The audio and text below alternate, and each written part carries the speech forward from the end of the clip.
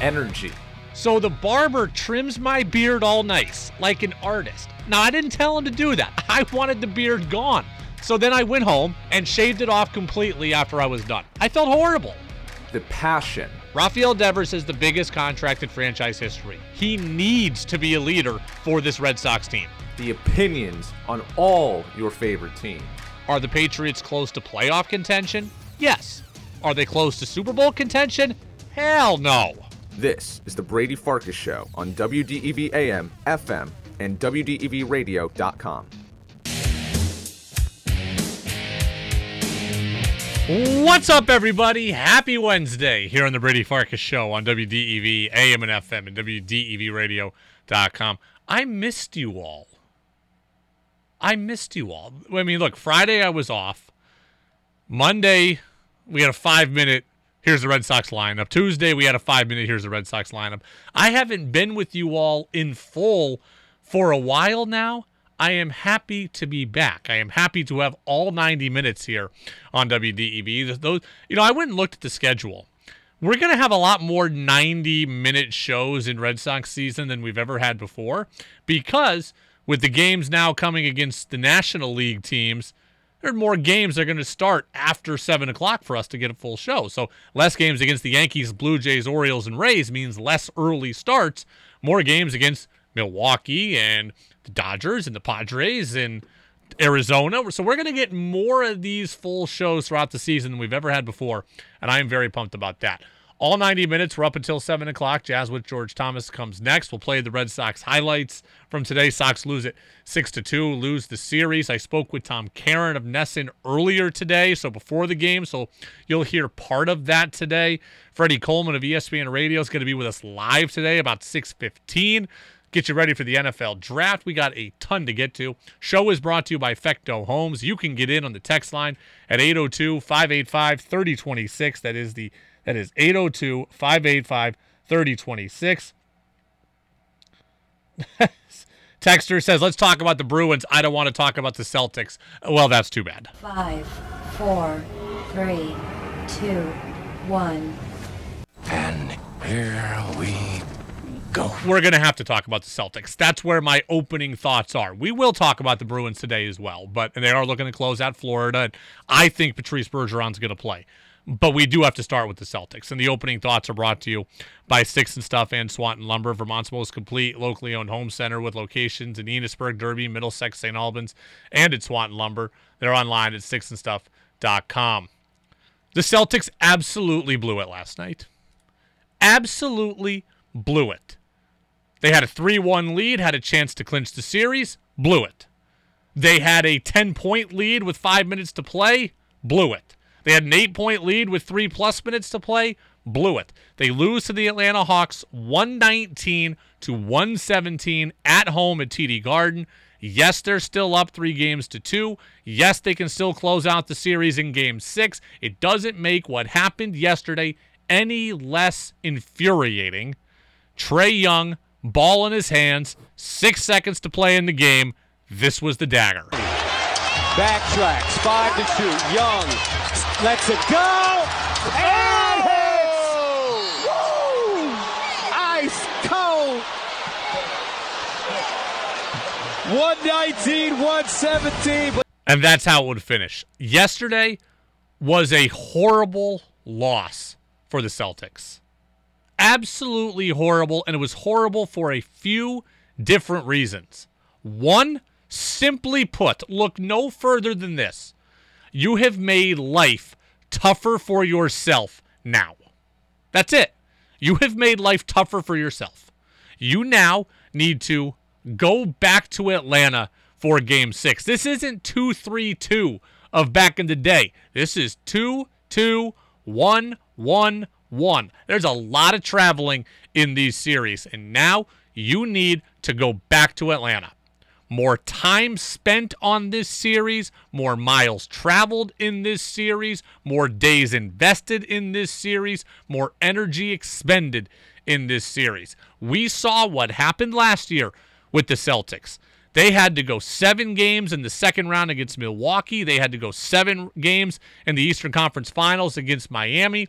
And then when they got to the NBA Finals against Golden State, they were gassed. You had a chance to get out of this series in 5, conserve some energy, but no, you have to spend more time, more energy, more travel to go back to Atlanta, and you put yourself in the potential for that same scenario that happened a year ago to happen to you again. You have made life harder for yourself. And then let's look past Atlanta for a second and acknowledge this. If the Celtics win this series, they'll play Philadelphia in the second round. Joel Embiid has a strained LCL, which is something to do with his knee. He is very, very questionable for the early part of that series. If the Celtics had won yesterday and closed out Atlanta like they should have, that series would have begun on Saturday, and Embiid would have been very, very either unlikely to play or hobbled in that. Now you have given him more time to recover, you have given them more time to plan, and you have given them more time to prepare. So even if the Celtics win this series, which I believe they will, and they certainly should, even if they win this series, they have made their path harder. They've made it easier for Philly to get Embiid ready, and they've made it harder for themselves. That is something that is absolutely horrible, and really, really good championship teams in their prime do not do things like that. Okay? Really good championship teams in their prime do not let teams off the hook, and that's exactly what the Celtics did yesterday. Number 2, talk is really, really cheap. Okay? Talk is really, really cheap. On Monday, I came into the afternoon news service and I played this soundbite. The Celtics had just gone up 3-1. They had just won on Sunday. They were on the verge of closing out the Hawks. And Jayson Tatum said this. This was his comments on Sunday. We played it Monday. This is just 2.5 days ago. There was a few times last year where we kind of relaxed. I would say after we beat Milwaukee Game 4, we relaxed, came back and lost Game 5. We was up 13 in the fourth. And that came back to bite us, right? We had to go win 2 in a row. Winning Game 5 in Miami last year, coming back and relaxing a little bit instead of, feeling like our backs were against the wall. Lost and had to go win Game 7. So trying not to make it tougher on ourselves, not relaxing, damn near going there with the mindset of we down 3-1 and we got to win, then thinking that, it's over and they're going to give up. 2.5 days ago, Jayson Tatum says specifically in that soundbite, the team can't relax. We've seen it before. We've learned from last year. We have to stick with our pedal to the metal. We have to have the urgency. We have to play as if we're down 3-1. He said all the right things about attitude, all the right things about mindset, and all the right things about effort. And then 2.5 days later, this team failed in all of those departments for the last 6 minutes of the game. I mean, how does that happen? You tell me that you've learned from this as a team. Jayson Tatum was here last year. Jaylen Brown was here last year. Marcus Smart was here last year. Al Horford was here last year. Rob Williams was here last year. Derek White was here last year. There are a lot of veteran experienced players. A lot of veteran experienced players that went through that a year ago. Jayson Tatum said all the right things on Sunday afternoon, and then on Tuesday night, the team flopped in all of those things. How is that possible? Really good teams don't do that. You can't tell me all about it on Sunday and then not be about it on Tuesday night. And I'm not the only one who feels that way. I'm not the only one frustrated by that. Chris Forsberg of NBC Sports Boston, he was beside himself last night, too, on post-game coverage. There is one thing they are elite at. It is making their lives more difficult than it needs to be. And I keep waiting for them to learn, and we keep hearing them say they learned from last season. And it does scare me that no matter how much they talk about what they've learned, they rarely go out there and show it. And now the path has gotten that much more complicated. Don't tell me what you've learned. Show me what you've learned. Don't talk about it. be about it. The Celtics had every chance to finish that game yesterday, and they didn't. They were careless. They turned the ball over. They stopped going to the bucket. They settled for jump shots. They took their foot off the glass. Inexcusable. Inexcusable. When you have a team in the playoffs on the ropes with a chance to clinch, you find a way to do it. Did Denver play perfectly yesterday against Minnesota? No, but they found a way. Did Phoenix play perfectly against the Clippers? Did they almost blow it? Yeah, but you know what? They found a way. Both those teams found a way. And you didn't at home. And that's really, really discouraging. And look, you've got to point at least one of your fingers at Jayson Tatum in this one.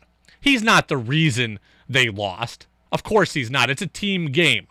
One guy doesn't cost you the game. But Jayson Tatum is supposed to be the guy. We want him to be the guy. We want Jayson Tatum to be a top 5 player in the league. We want him to be a max dollar guy. We want him to be a centerpiece to build around. And you know what? I think he is all that. But last night, he wasn't. Outside of the bad turnover he had, outside of the technical that he got, and outside of the really good pass to Robert Williams for the dunk late, I don't even remember Jayson Tatum being involved the last 7-8 minutes of that game. You can't have that. You can't have that. Look around the NBA. Your dudes need to be the dudes that help you close things out. I'm watching Denver last night. Jamal Murray and Nikola Jokic dominated down the stretch. They're the guys.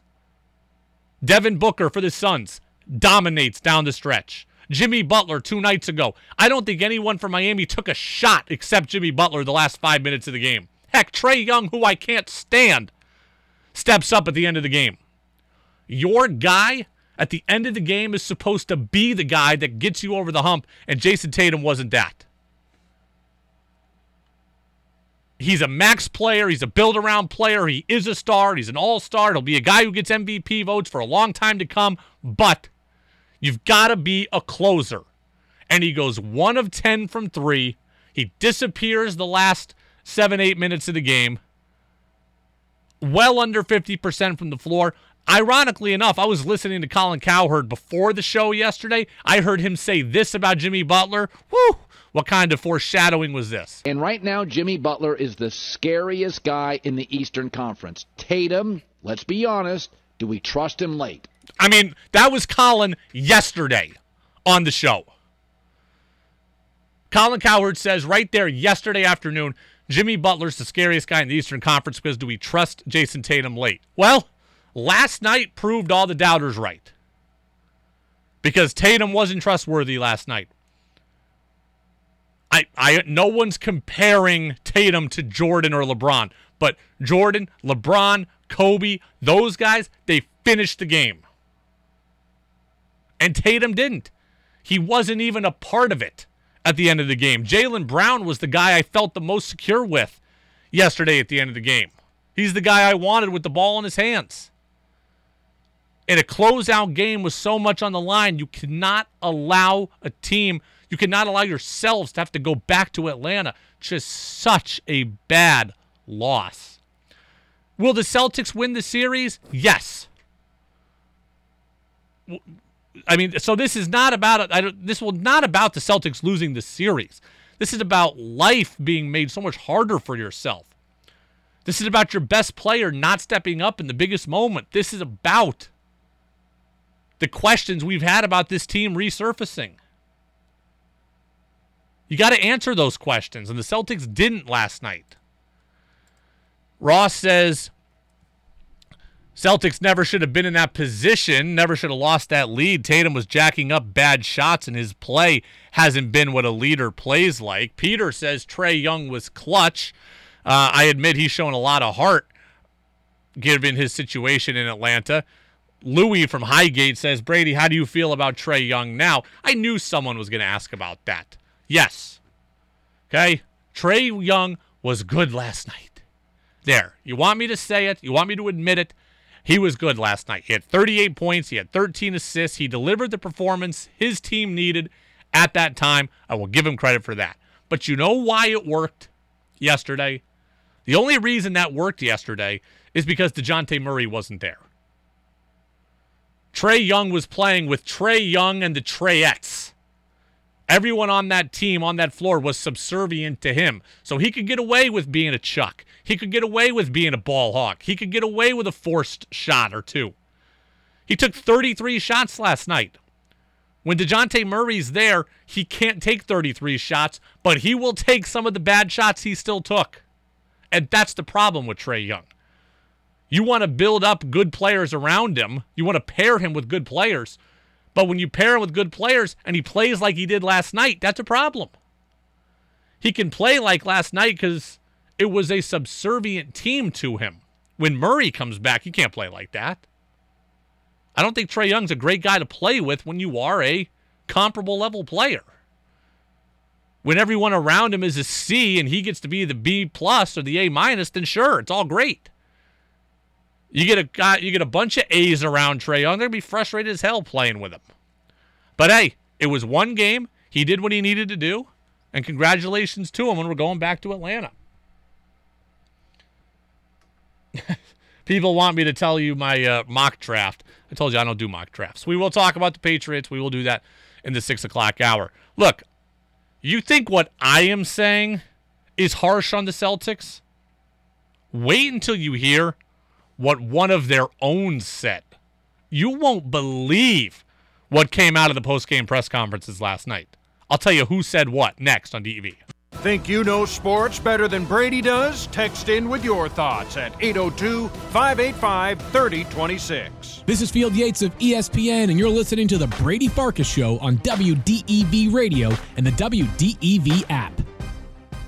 Very much, Field, and Field will be busy. We know the next couple of days with the NFL draft, which we will have tomorrow for you, by the way. The first round we'll have for you on DEV. It is the Brady Farkas Show, brought to you by Fecto Homes here on WDEV, AM and FM, WDEVradio.com.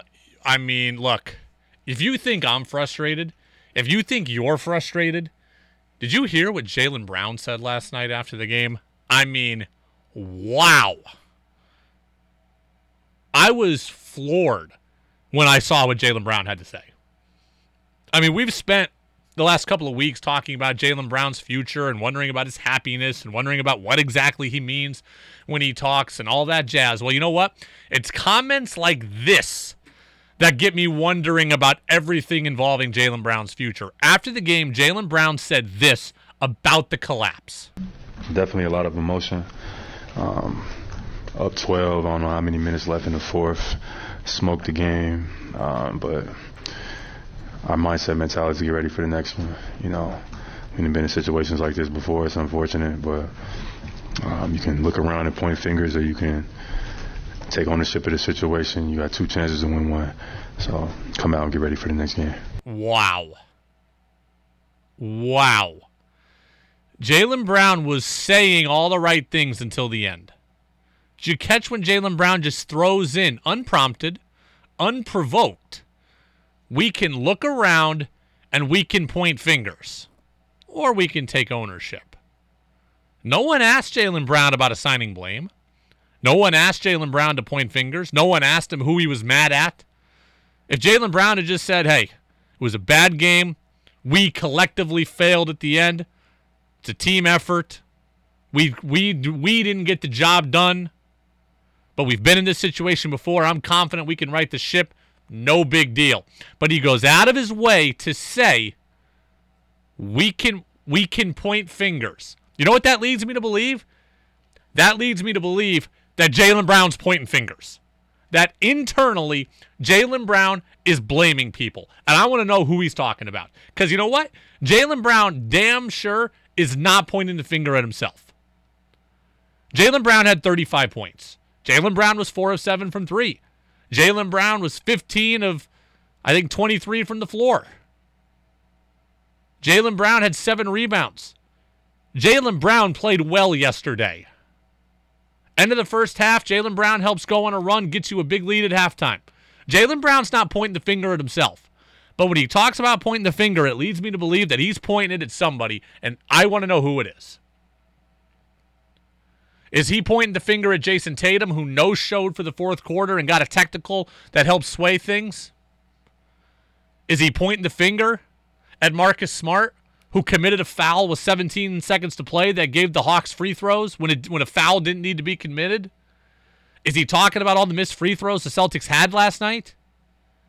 Is he talking about Joe Mazzulla, who didn't use a timeout here or a timeout there or played Blake Griffin and didn't play Malcolm Brogdon? Who exactly is he talking about? Because it's very clear to me that Jaylen Brown's not talking about himself. He's telling you that he doesn't think this is his fault. That's what he's telling you. Look, he's on a roll here. He's saying all the right things. Listen to this again. He's saying all the right things until the end. He throws in the idea of blame for no reason other than he's clearly blaming people. Definitely a lot of emotion. Up 12, I don't know how many minutes left in the fourth. Smoked the game. But our mindset mentality is to get ready for the next one. We've been in situations like this before. It's unfortunate, but you can look around and point fingers, or you can take ownership of the situation. He should have just stopped when he said we've been in situations before. Stop right there, and we're not having this conversation today. But he didn't stop there. He kept going, and whoo-wee, now I want to know who's on his mind. Who's on Jaylen Brown's list? He's sending you a message there. And if you think I'm reading too much into it, you can tell me 802-585-3026, but I don't think I am.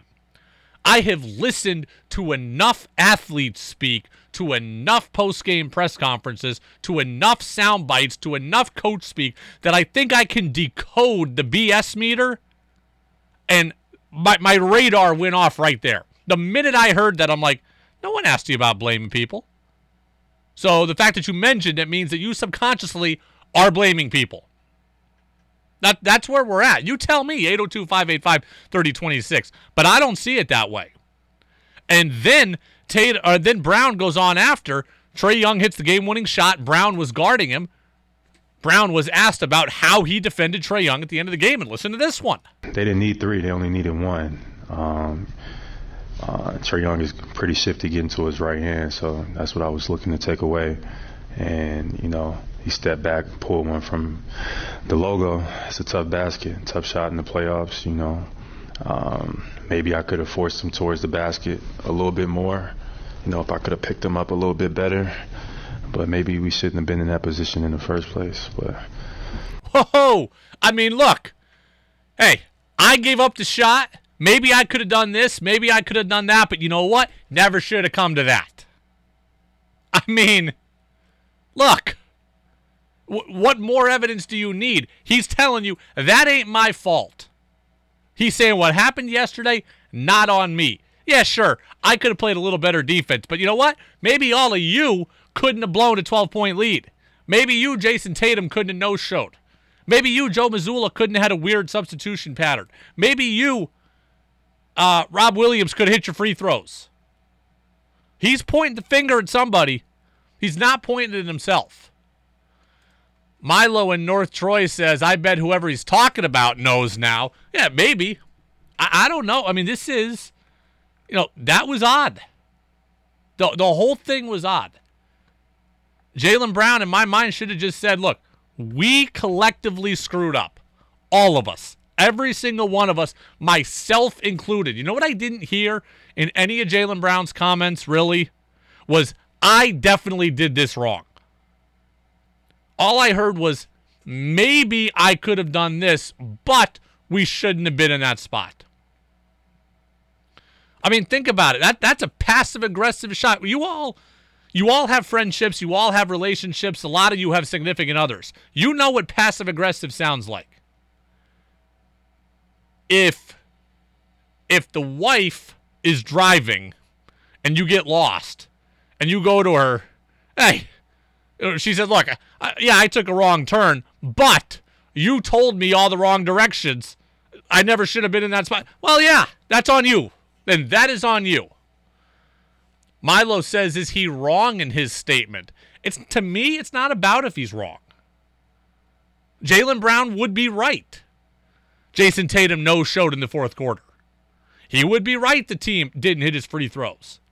Jaylen Brown would be right if he called out Marcus Smart for committing a silly foul at the half-court line. That would be fair. But you know what? You don't handle it in the media. You handle it behind closed doors. That's what veteran teams do. Celtics are a veteran team. There's long-standing relationships there.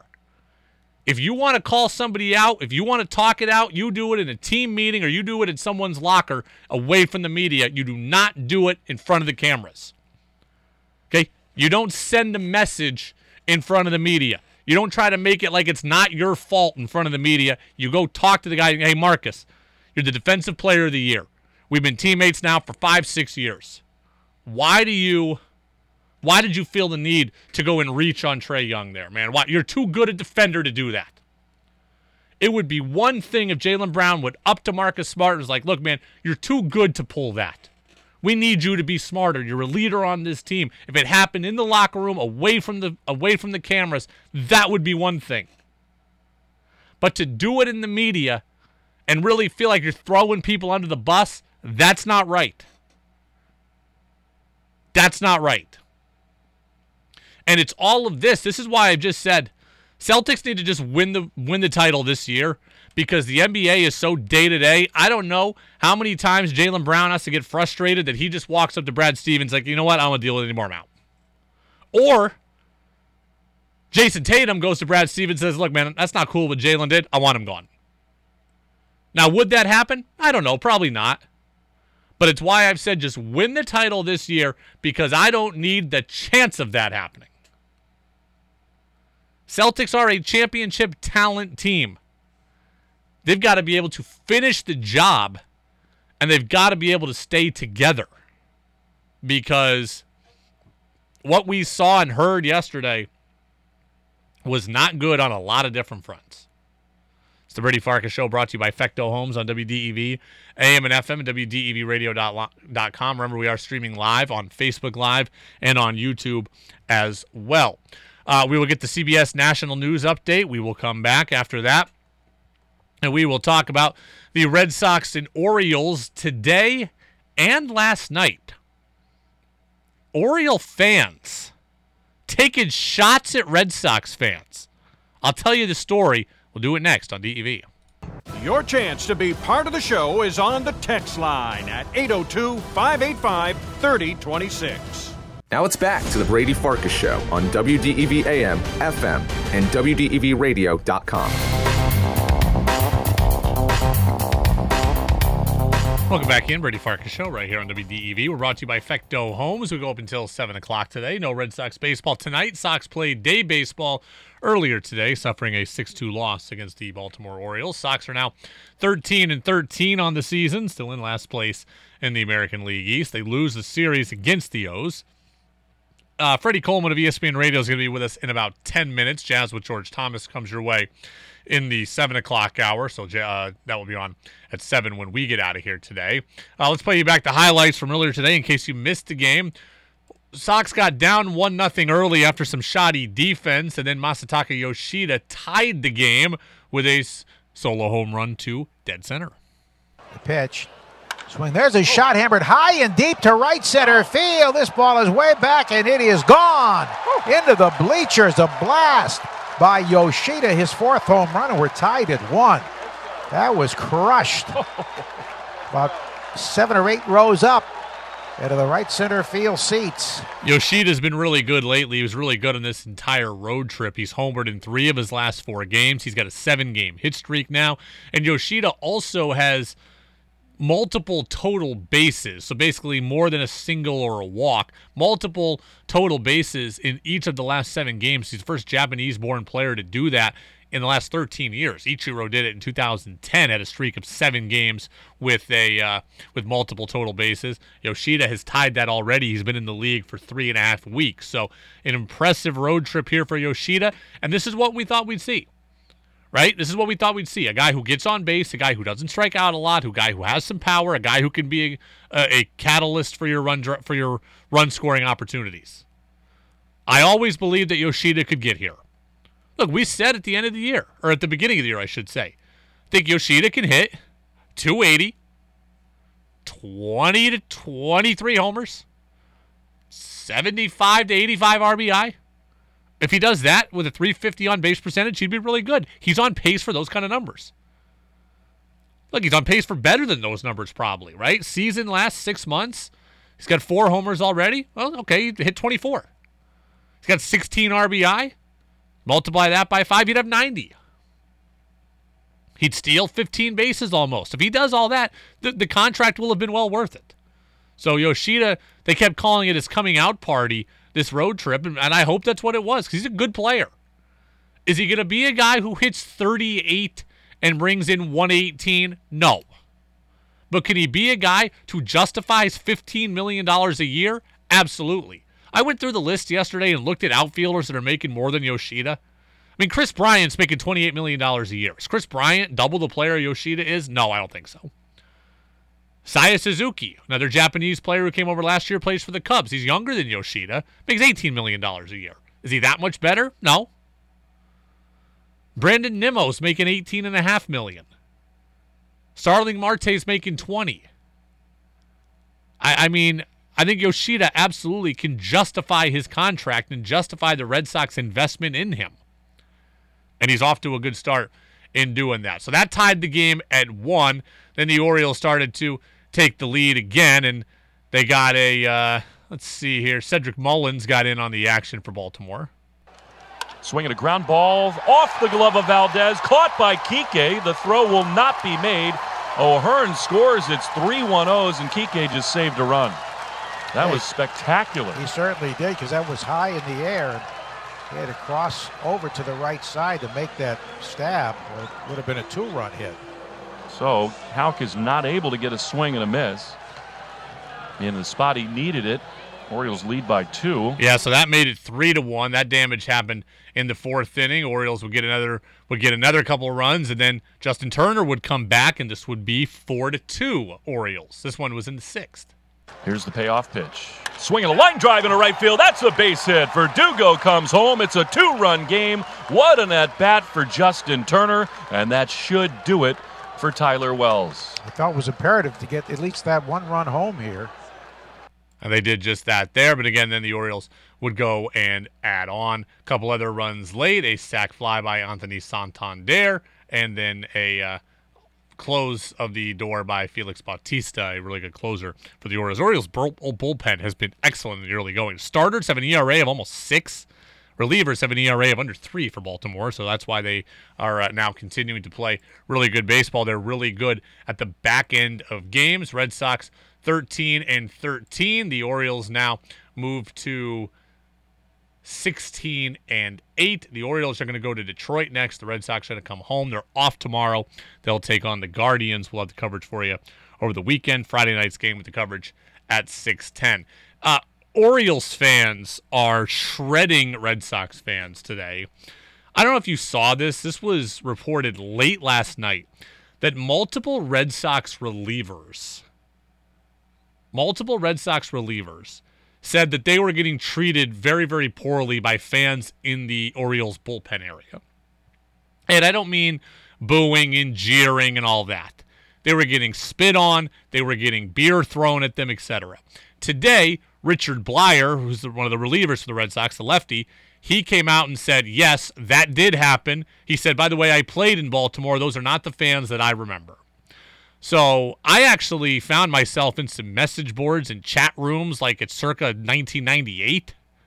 What just a cesspool those places are. But anyways, I found myself in one among Orioles fans, and Orioles fans just kept saying, no big deal. Red Sox fans are the worst in the league. Remember what Red Sox fans said to this guy and that guy, and every time Red Sox fans come here, they're so obnoxious. You know what? 2 wrongs don't make a right. All right? I've said this forever. If you go to games and you throw beer on athletes and you spit on athletes, you are a loser. And you should not go to games. If that is how you act at games, you should not go to games. And there is no excuse for it. Oh, well, Brady, they're just a bunch of drunken 20-year-olds. They'll learn from it. Don't care. Don't go to games. If that's how you act, don't go to games. And yes, Boston has had issues in the past. Issues that are very serious, right? Racial issues. Adam Jones, Torrey Hunter. Boston has had plenty of issues in its sports past before. I get it. There are bad Red Sox fans, just like there are bad Orioles fans, just like there are bad Yankees fans, Mariners fans, Texas fans, Twins fans, Marlins fans. Doesn't matter. Bad fans exist everywhere. But just because you have a perception of Red Sox fans that they act one way does not mean that you have a carte blanche to go and do whatever the hell you want. Okay, these drunken 20-somethings are not exacting payback that's justified just because Red Sox fans have been bad in the past. The relievers out there didn't do anything. They don't deserve it. If you are a person who does this at games, stop going to games. If you are a person who threatens athletes online, you are a loser. Stay offline. I mean, this is ridiculous. They shouldn't have to deal with this. And I'm not trying to be soft. I'm not trying to be millennial. I don't care if they get booed. I don't care if they get heckled. I don't care if they get jeered. You want to go and like your team and hate the other team? That's your right as a fan. What's not your right is to spit on people and throw beer. That's what's not your right. Richard Blyer and the rest of the bullpen out there didn't deserve it. And Orioles fans that are out here getting defensive and justifying it, saying, "Oh, but your fans are bad too," that is not a defense as far as I'm concerned. Absolutely not a defense. I mean, can't get away with that stuff. Well, apparently you can get away with it, but you shouldn't be able to get away with it. Absolutely absurd. Absolutely absurd. It is the Brady Farkas Show, brought to you by Fecto Homes on WDEV, AM and FM, and WDEVradio.com. I'm going to turn from something that makes me very angry to something that makes me very happy. And that is our guy, Freddie Coleman of ESPN Radio, who is calling in now. One of the nicest guys in sports talk radio, and one of the smartest. Mac Jones went out there, and he looked the part. Had command of the huddle, had command of his teammates. That is something that everybody thought they would see. No one thought they would see it this early. It's time for our weekly conversation with ESPN's Freddie Coleman on the Brady Farkas Show on WDEV AM, FM, and WDEVradio.com. Freddie Coleman, ESPN Radio. Freddie and Fitzsimmons is the show on ESPN Radio. We love talking to Freddie. We do so. Oh, we don't need to play that. Oh, excuse me. Hey, Vermont. Hey, how about hey, Freddie? We talk to Freddie every single Wednesday. Sometimes it's live. Sometimes it's pre-recorded. Sometimes it's 5 o'clock hour. Sometimes it's 6 o'clock hour. Today, here it is at 6:15. Freddie Coleman, ESPN Radio, with us now. Freddie, how are you? I'm good, and I clearly understand the whole hour rant on the Boston Celtics because I guarantee you, Brady, that line is very long with the ranting and raving based on Game 5. Yeah, let me ask you, last 6 minutes of the game yesterday, your thoughts? My thoughts are, I should say, is that this is exactly what we've seen from the Boston Celtics too many times, and that's why I call them the goofy Boston Celtics, because how can you look that good through 3 quarters and then you allow Trae Young, who's terrific, there's no doubt about that, but he scored the last 14 points of the game, and now you got to bump Janet Jackson to Friday and play Game 6 in Atlanta when you should close out the series. And this Celtics team is too talented to have those kind of moments, go 7 of 13 from the free throw line at home, and have your best player, Jayson Tatum, go 1 for 10 from the three-point line. They should be beyond those kind of moments, especially when it wasn't that long ago, Brady, back in January, they had the best record in the NBA. But because they've been the goofy Celtics, I guess we shouldn't be surprised if we saw this Celtics team play like this after what they were able to do to take a 3-1 series lead in the first place. You know, I'm not a Tatum hater. I don't think that he's soft necessarily, but last night it did feel like he was lacking the kind of killer instinct that we saw just 2 nights ago from Jimmy Butler and even last night from Jamal Murray in Denver. Yeah, I completely agree with you, and here's why, to back up your point. When you're 1 of 10 from the three-point line, at a certain point, you got to get 2 feet in the lane and get those paint touches. In the last 6 minutes, Brady, they did not take a shot 14 feet and in. Wow. So that shows a lack of aggressiveness from this team, that they were settling for the three-point shot. The Atlanta Hawks determined that you're not going to get into the lane, and they weren't aggressive enough to try to make their way into the lane and make it easier shots for themselves, or even easier 2-point shots where it's not a 3-point shot. So, yeah, to back up your point, when you have those kind of stats, it tells you exactly a lack of aggressiveness that they had, and the Atlanta Hawks made them pay for it. Who do you trust more down the stretch, Tatum or Jaylen Brown? Right now, I would say Jaylen Brown, because Jaylen Brown is going to have those forays to get into the lane, and he's not just going to settle, because he's shown that he has the ability to put the ball on the deck and really punish the defense, or also get the step back and then relocate behind the three-point line and get a wide-open shot from the three-point line.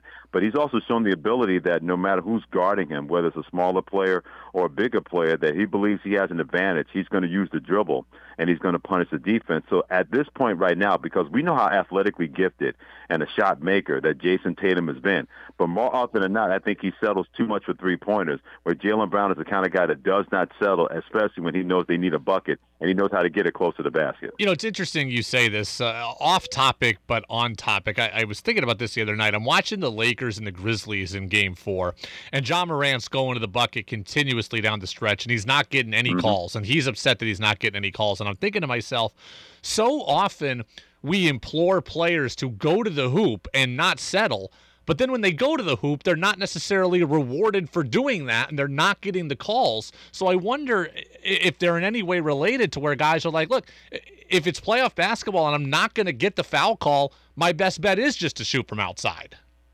But I will say this as a counter to that: more often than not, referees will reward the bigger players who are aggressive compared to the smaller players. For example, LeBron James, he gets into the lane guarded by Dylan Brooks. He puts a foul on him. He gets the call and goes to the free throw line. I've seen that time and time again, that bigger players, or especially, let's say, guys who are not guards, if you're a swing man, if you're a shooting guard, you get to the rim and there's contact, they're going to reward you for it, because it seems like it's in their mind of the referees that the bigger guy's making a play.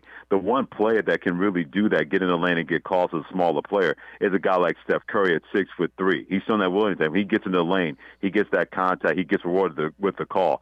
But more often than not, Brady, if you're a bigger guy, you make that kind of effort and aggressiveness to get into the lane, the referee's going to reward you with that, because they feel that, okay, he's strong enough. The only way they could keep him getting that kind of shot is that they had to foul him and make sure he was not going to get an easier shot at the rim. Freddie Coleman, ESPN Radio. Freddie and Fitzsimmons. He's with us on the Brady Farkas Show on WDEV.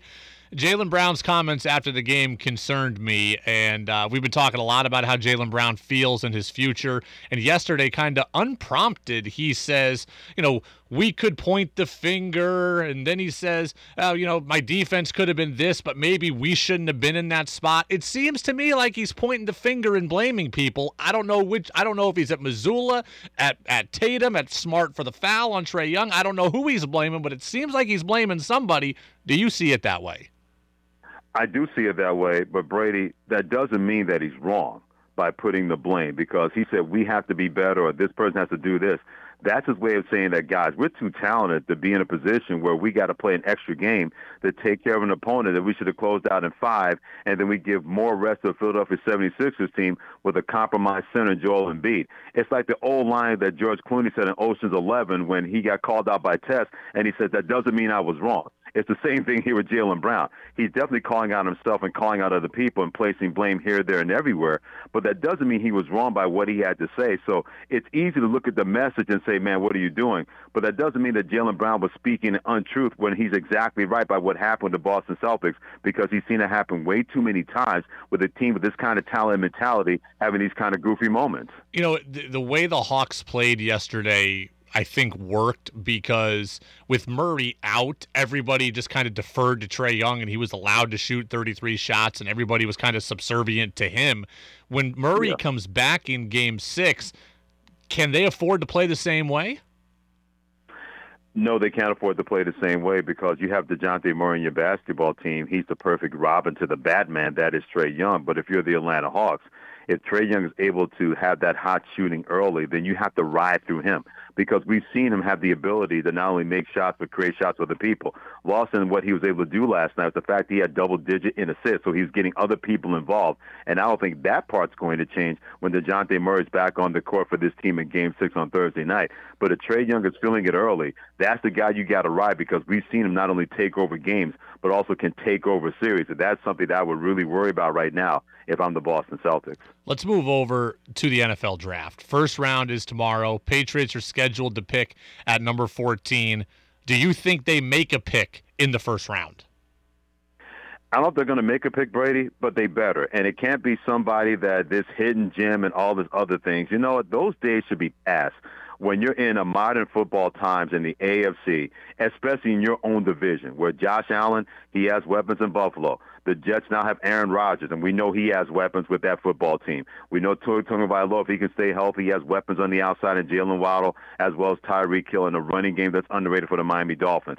So more than ever before, if you believe in your quarterback in Mac Jones, if you think he's the guy, or you have any kind of reservations about that, you still are going to need playmakers. And you're going to need playmakers either on one side of the ball defensively to get after the quarterback or shut down wide receivers, or on the other side getting a wide receiver that can help your quarterback or whatever that's going to be. And you can find quality wide receivers in this draft, not just in the first round. But you're trying to find this hidden gem, find hidden gems in the 5th and 6th round. That's where they belong. But if you need an impact player, you got to draft one at 14 that's going to impact your team the minute that you put them on that football field, because more than ever before, if you're the Patriots, you can't afford to wait and have a project thinking 2 or 3 years down the line that guy's going to be ready to make an impact on your football team. Patriots reportedly hosted Will Levis of Kentucky on a visit here, leading to some wondering about what the Patriots are thinking at the quarterback position. What did you make of that report? I wonder how much of that's the fact that Bill O'Brien was at Alabama and had a chance to see him and maybe trying to find out as much intel if they're going to pull the trigger on a guy like Will Levis. Maybe they believe he fits his skill set fits what they do more. I don't know what that is. I think you have to explore any opportunity. But if you put that out there that you have Will Levis in for a visit, then what kind of message that send to your quarterback, Mac Jones? It seems like to me, and this is just me spitballing, Brady, that they're trying to do everything they can to motivate Mac Jones to play better. Well, you know how you motivate Mac Jones to play better? Is to make sure he has weapons around him, because he is a quality quarterback in my opinion. But they're never going to find out by playing these Jedi mind tricks and thinking these mind-crying games are going to work to get him motivated. That worked with Tom Brady. But Mac Jones is a different quarterback, a 21st century quarterback compared to a 20th century quarterback in Tom Brady. Those kind of things, in my opinion, could drive a guy away instead of making sure he's motivated enough to want to stay and be a better quarterback for the New England Patriots. Freddie, you mentioned Bill O'Brien. He spoke last week about wiping the slate clean in New England, Mac Jones wiping the slate clean. Do you think that Mac Jones and Bill Belichick can actually do that, or is their relationship fractured to the point where they're always going to be looking quizzically at one another? I don't think it's so much from the Mac Jones standpoint. I think Brady's a lot from the Bill Belichick standpoint, because we've seen this before where you cross his face, and Bill Belichick does not forget about that.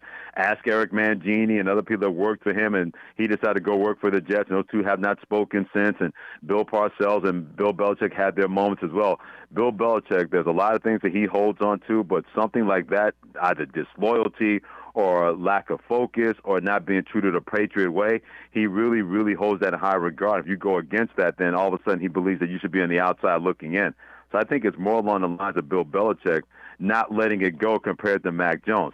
And I think by having Bill O'Brien could be the perfect buffer where maybe this relationship, if it's fractured right now, can be repaired a little bit. So I think that's where Bill O'Brien has to come in, that you know he works with Bill Belichick, but he's got to speak up for his quarterback and say, hey, Bill, leave the guy alone. We got a guy here. Let's see if we can make it work and have him cook, because if he does and he's able to do that, you're going to have a lot better quarterback than what you had in his rookie season where he wasn't bad, but then he clearly regressed under Matt Patricia and Joe Judge calling plays in 2022. Freddie, I don't want to bury the lead here. Your Jets officially have Aaron Rodgers. Press conference was earlier today. With that news, are the Patriots officially in the cellar of the AFC East? On paper right now, yes, because in terms of talent and ability, not just at the quarterback position, they're definitely the fourth best team in the AFC East. And Brady, those are words I thought I would never, ever say in your lifetime, my grandchildren's lifetime, because that's the kind of Patriot way that's been able to be a part of this division. But the numbers and the players speak for themselves. When you look at all three of those teams above the New England Patriots, they have what the Patriots don't have, and that's a lot of impact players on both sides of the football. You look at the Jets, not just having Aaron Rodgers, but they got Garrett Wilson at the wide receiver position, Breece Hall coming back from a torn ACL, and he was running out of his mind before he had that injury. You got Sauce Gardner and guys on the other side that can make plays on defense. You don't really have that with the New England Patriots. You have some guys that are good and some guys who could maybe be above average or even better than good, but you don't have those impact kind of guys. And all the other three teams in that division on both sides of the football have impact players that can tilt the field one way or the other in favor against the New England Patriots, especially in that division 6 times this year. Freddie Coleman, ESPN Radio, Freddie and Fitzsimmons. Freddie, you're the best. Enjoy the draft tomorrow. Enjoy the Celtics over the weekend. Well, hopefully the Celtics close it out, and hopefully we're talking about a Celtics-Sixers series next week. No doubt about that, Brady. Take care. Be well, my friend. Talk to you in 7 days. Absolutely. There he goes, Freddie Coleman, Freddie and Fitzsimmons. Love talking to Freddie. We do so every single week. 802-585-3026 is the number to get in. I want to react to what Freddie said here after a commercial break, but just kind of right off the top here about Aaron Rodgers. Aaron Rodgers did a good job at his Jets press conference. We'll probably talk a little bit more about that tomorrow. Tomorrow's going to be more of a football-heavy day because it's day one of the draft, but Aaron Rodgers said the right things. I think Aaron Rodgers is smart. I think Aaron Rodgers is savvy. You don't have to agree with his politics. You don't have to agree with his vaccination stand, whatever. You don't have to agree with Aaron Rodgers on that. I don't love Aaron Rodgers because I think he's selfish. But today, he said all the right things. Talked good about the New York media, talked about wanting to win the Super Bowl, talked about being there for more than a year, talked about helping Zach Wilson, said all the right things. And you know what? Yeah, the Patriots are the fourth best team in the AFC East right now. The Patriots right now are projected to be a last-place team. It's just a reality. Maybe they'll knock it out of the park with the draft. Maybe they'll make a big draft day trade. I don't know. But right now, they are projected to be a last-place team. Aaron Rodgers and the Jets are better. I think Miami is better. I heard Phil Perry of NBC Sports Boston say he doesn't believe in Miami. He doesn't believe in Tua, and that's fine. I just think that team is better than the Patriots right now. I think that team is absolutely better than the Patriots right now. And so the Pats, they got a lot riding on this draft because they need to hit some home runs. As Freddie says, you can't only be looking for diamonds in the rough. You got to find a way to get some home run hitters. You got to find a way to get some guys who can help elevate you above those teams, for sure. I want to react to a little bit more of what Freddie had to say about the Celtics, and then I do want to get into the Patriots a little bit before the draft. So we'll react to Freddie Coleman next here on the Brady Farkas Show on DEV. Make your opinion heard by texting onto the Brady Farkas Show at 802-585-3026. Now it's back to the Brady Farkas Show on WDEV AM, FM, and WDEVradio.com.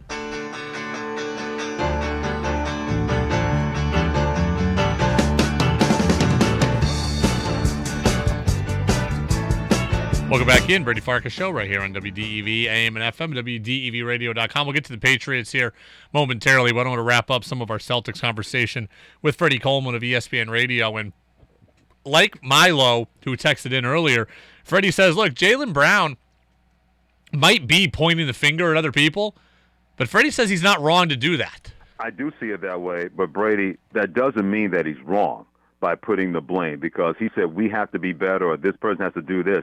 That's his way of saying that, guys, we're too talented to be in a position where we got to play an extra game to take care of an opponent that we should have closed out in 5, and then we give more rest to the Philadelphia 76ers team with a compromised center, Joel Embiid. It's like the old line that George Clooney said in Ocean's 11 when he got called out by Tess, and he said, that doesn't mean I was wrong. Yeah, I disagree. I think Jaylen Brown was wrong. Jaylen Brown essentially said, Jaylen Brown essentially pointed fingers. He basically said that it's other guys' problem, not mine. That's what I'm deducing. And Freddie says, so be it. That's what it takes to win at this time of year. I disagree with that. If you want to call guys out, you do it behind closed doors. If you want to blame guys, you do it behind closed doors. If you want to talk publicly, you put yourself in that category, and I don't think that Jaylen Brown did that. I think it was the wrong way of handling things. We talk about sometimes, hey, the process can be right, but the result can be wrong. Well, you know what? The result can be right, and the process can be wrong, too. Jaylen Brown might be right in sending a message. But when you send that message the wrong way, you're messing with locker room dynamics and team chemistry, etc., and I'm not a fan of that. Jaylen Brown gets up to the podium and says, maybe we shouldn't have been in that position. Yeah, he's probably right. He's definitely right. But take ownership of it. Put yourself in that mix of people that help blow it.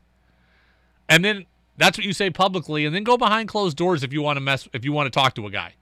But don't use the media to talk to your teammates. That's not right. I also asked Freddie who he trusts more at the end of games, Jaylen Brown or Jayson Tatum. Right now, I would say Jaylen Brown, because Jaylen Brown is going to have those forays to get into the lane, and he's not just going to settle, because he's shown that he has the ability to put the ball on the deck and really punish the defense, or also get the step back and then relocate behind the three-point line and get a wide-open shot from the three-point line. But he's also shown the ability that no matter who's guarding him, whether it's a smaller player or a bigger player, that he believes he has an advantage. He's going to use the dribble, and he's going to punish the defense. So at this point right now, because we know how athletically gifted and a shot maker that Jayson Tatum has been, but more often than not, I think he settles too much for three-pointers, where Jaylen Brown is the kind of guy that does not settle, especially when he knows they need a bucket, and he knows how to get it close to the basket. Yeah, I agree with that. I think Jaylen Brown is the guy that I trust more, too, at the moment. I just think that Jaylen Brown has that killer instinct, and that killer instinct involves what Freddie says, going to the bucket. That I agree with. If the game is on the line right now, I want Jaylen Brown with it. I think Jaylen Brown is a better three-point shooter. I think Jaylen Brown is a better free throw shooter. I think Jaylen Brown gets to the bucket stronger and with more purpose. I don't know if you agree with me, 802-585-3026, but that is how I feel. Jaylen Brown is the guy that I want. Texter says, what if Jaylen Brown is the alpha dog on the Celtics? Man, I don't think that Jaylen Brown is the alpha dog. But at the end of games, I think Jaylen Brown has the killer instinct. I do not think that Jaylen Brown is the best player on the Celtics. I think that is Jayson Tatum. But at the end of games, the focus, the discipline, the have to, the want to, the determination, that to me lies with number 7. I think that's fair. Look, I don't want either of them to play anywhere else for a long time. I think the Celtics need both of them. I think they benefit from having both of them. I don't know that either of them by themselves could lead a team to a championship. Together, I think they could be phenomenal, and they've been phenomenal. I think they could continue to be phenomenal. But at the end of games, Jaylen Brown right now is my guy. Breaking news on the Bruins front. Patrice Bergeron is going to play today. He is out there skating in warm-ups. I'm watching the warm-ups right now of the Panthers and the Bruins. Bruins looking to close it out in Game 5. That game will start about 23 minutes from now. Actually, about 33 minutes from now. It's about a 7:10 start or so. So Patrice Bergeron is out there. We know that Bobrovsky is going to be the goalie for the Panthers tonight, not Lyon, who had played so well, at least early in the series. But 3-1, Bruins can close it out. And look, if the Bruins need any motivation here, then the Celtics provided it last night. You've seen how hard life can get if you don't close out Game 5. You've got a chance to close out Game 5 tonight. Bruins need to do it. Looking out on the ice right now, and there's Hall, and there's Bergeron, and there's McAvoy, and there's Marchand, and there we go. And Bergeron skating around. He looks fairly crisp. All the cameras are on him right now. He looks fairly crisp, but he is out there and looks like all set to play tonight. He's dressed, so he's playing. I thought he was going to play. I'll be interested in finding out after the season is over what exactly he was dealing with, but we'll see how much ice time he gets. We'll see how much time they need from him, but they can close it out tonight. And obviously, like you do, I hope that they do. All right, I want to move to the Patriots. Tomorrow's going to be a football-heavy day because tomorrow's day 1 of the NFL draft. But we will get a little bit into the Patriots right now. Patriots brought in Will Levis, the quarterback of Kentucky. They brought him in last week for what's called a top 30 visit. Basically, just one of the exclusive visits the Patriots get to bring guys in on. They brought in Will Levis. And the Patriots are picking 14th. Albert Breer, the Monday morning quarterback, talking about Levis, Mac Jones, the Patriots in the quarterback position, says this. I do think, though, like one of the things, like you look at the AFC and the makeup of the AFC right now, it's not just you have to get by one or two guys. If you look at it, Burrow, Allen, Mahomes, Herbert, Lawrence, like Lamar, you're going to have to, there's a chance like for the next 10 years, you're going to have to go through 3 of those guys. Can I ask so unless you're fully question? confident that the guy that you have is going to grow into somebody who can beat 3 of those guys in a row in a playoff setting, then you owe it to yourself to keep looking for answers. All right, one I agree with Breer there. The Patriots should be looking at quarterback answers because they don't have that guy. So they should be looking for the next great quarterback. And whether that was Lamar Jackson, whether that's a guy in the draft, whether that is someone in the free agent market or a potential trade, as we go forward here, they should be trying to figure out the quarterback position. That's fairly obvious to me. As for Will Levis, do we think the Patriots would actually take Will Levis? 802-585-3026. And I'll just tell you, I don't think that it matters. Like, the Patriots like Will Levis, of course. They're not going to take Will Levis. Will Levis is not going to fall to them. Will Levis might go number 1 overall. Will Levis might go 2 overall. Will Levis might go 3 or 4 overall. He's not falling to 14, so I don't think it matters. And I don't think that the Patriots are going to trade up to try to get Will Levis. So all this talk about, the Patriots brought in Levis, and all this talk about, they like Levis and all that, that's great. I don't think it affects their draft plans at all. They're not going to trade up to 3 with Arizona to get him. They're not going to trade up to 5 with Seattle to get him. I don't think they're going to trade up with Vegas at 7, I think, to get him. So I'm not going to waste my time a lot on this. If Will Levis fell to 14, I think the Patriots could take him. But he's never going to. If he's sitting there at 8, are the Patriots going to trade up? No, I don't think so. They didn't trade up. They didn't trade up a couple of years ago when they needed a quarterback. They let Mac fall to them.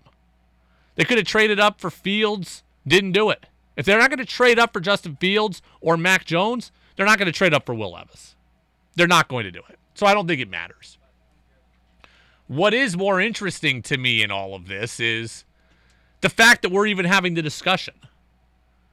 The fact that we're even having the discussion proves to me the Patriots don't believe in Mac Jones. I mean, that to me is what's interesting here. That's kind of the issue at the crux of all of this. The fact that they're even looking at someone else shows you that they're not completely happy with Mac. And they shouldn't be completely happy with Mac. They should be wanting better. And maybe better is Mac being better, and maybe better is someone else. But the Patriots can't be happy with the quarterback play they got a season ago. So this whole story to me is less about Will Levis and just more about Mac Jones, the continued questions around him. Again, I don't think the Patriots will take Will Levis because I don't think he falls there.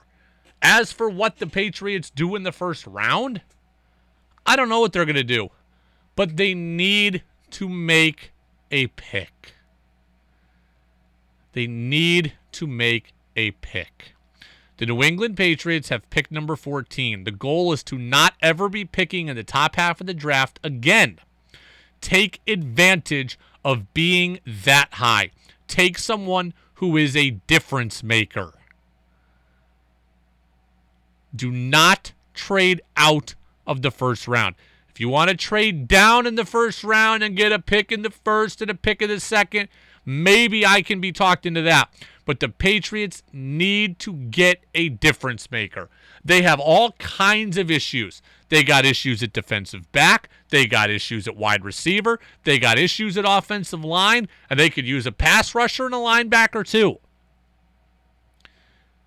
I would be fine if the Patriots took a wideout. I would be fine if the Patriots took a DB. I would be fine if the Patriots took a tackle. Take somebody, though. I don't want this to be like, hey, we traded out of pick 14, and then, by the way, we also got 33 and 71 out of it. No. Heed my warning, please. Jets got guys. Bills got guys. Dolphins got guys. You don't. Get guys to compete with their guys. The Patriots want to get back to the playoffs. They're fighting an uphill battle right now. On paper, they are worse than Buffalo. They are worse than Miami. They are worse than the Jets. They are worse than Baltimore if they have Lamar Jackson. They are worse than Cincinnati. They are close with Cleveland. They are worse than Jacksonville, I would say, at this point. They're worse than the Chargers. They're worse than the Chiefs. They're worse than Denver, probably, with Sean Payton. And they might be worse than the Raiders. I don't know yet. They're in the bottom tier of the AFC. They need guys, and guys are not only created through value. Okay? I love value. I love surplus. I love, finding a diamond in the rough. But as Freddie Coleman told us 20 minutes ago, diamonds in the rough are for the 5th and 6th round. They're not for the first round. They're not for trading out of the first round trying to prove how smart you are. Stick in the first round, make a pick, and get a guy. Please, I am begging you. Okay, they took a guard last year in the first round. I hated that. They traded out and took Kyle Duggar a couple of years ago. And look, he's ended up to be good. But trading down to get a Division II safety was not on my bingo card. Stop trying to be unpredictable and do something productive. And something that can be productive right away. Because I'm tired of waiting for the Patriots to get back. Robert Kraft is tired of waiting.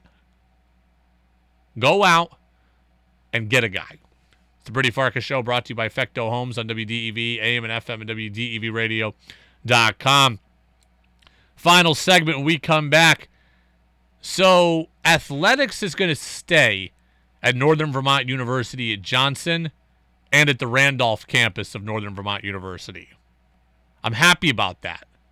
Beggars can't be choosers. But I don't know that we're going to end up in a great place as a result of this either.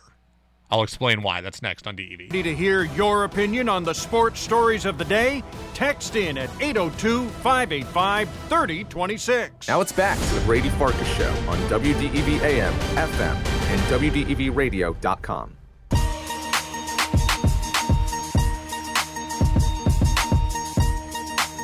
Welcome back in. Brady Farkas Show right here on WDEV, AM and FM, and WDEVradio.com. If you are looking forward to the Bruins game about 20 minutes from now, here's kind of what we know based on warm-ups. Here's the lines and pairing. Bertuzzi, Bergeron, and Pasternak playing together.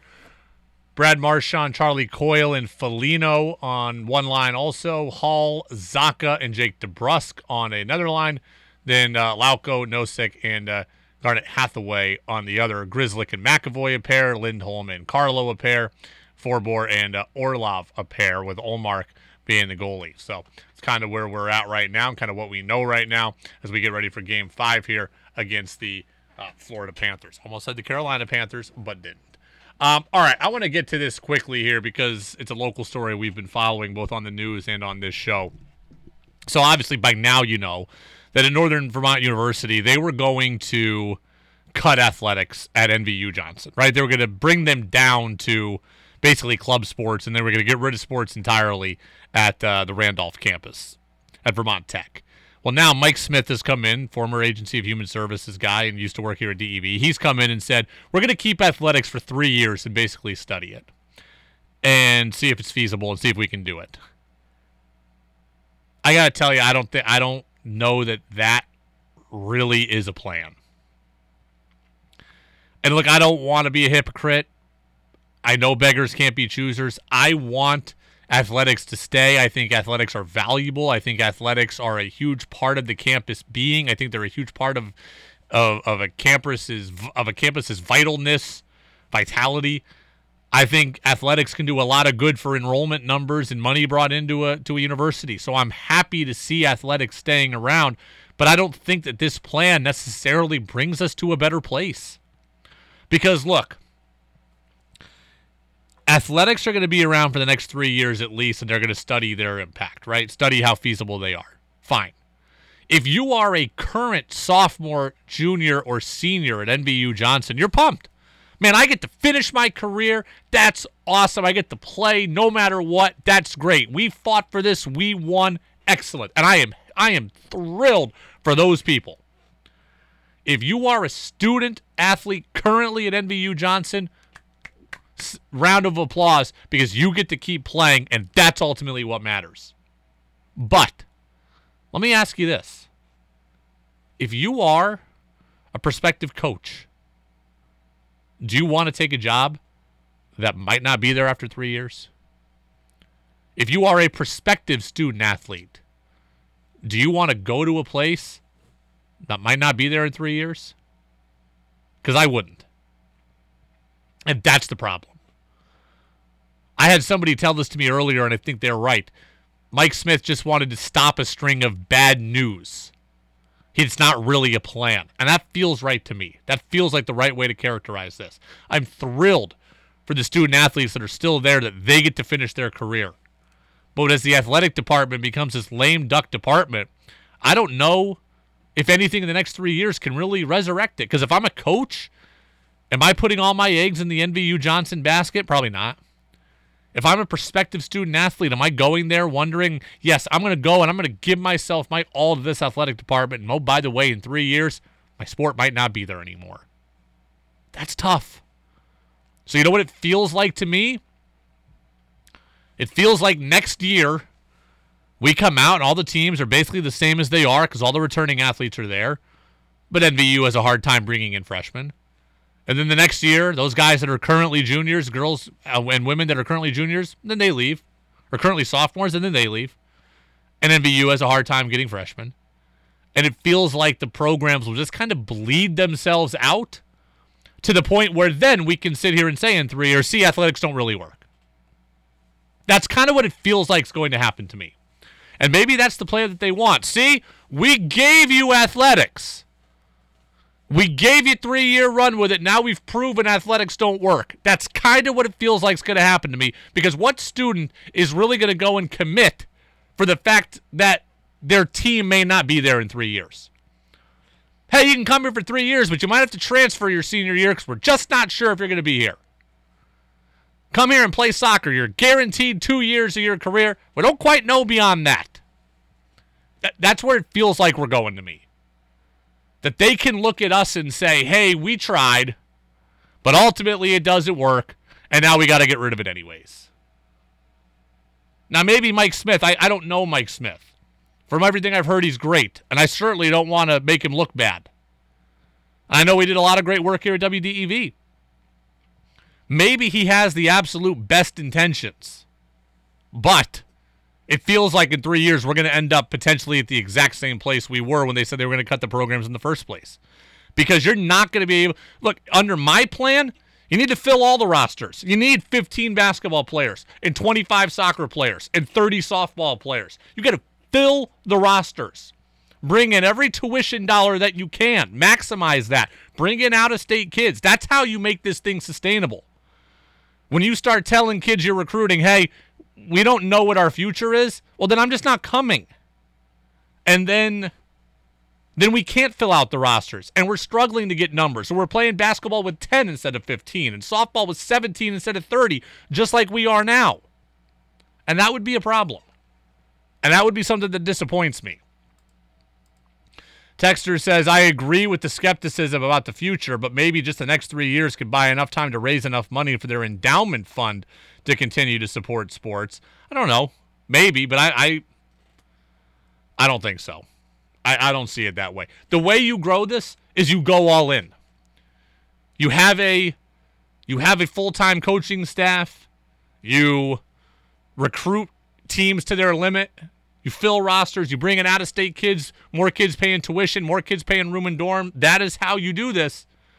But when you have no idea if the program will exist, a lot harder to. And that's my view on that. It's the Brady Farkas Show here on WDEV, AM and FM at WDEVradio.com. Be back at it tomorrow for a full 90 minutes. Go download the podcast channel. Thanks to Freddie. Thank you to Tom Caron. I spoke to him as well. We'll do a lot of draft talk tomorrow. Big day for the Patriots. Get to it then. DEV. Jazz with George Thomas is next.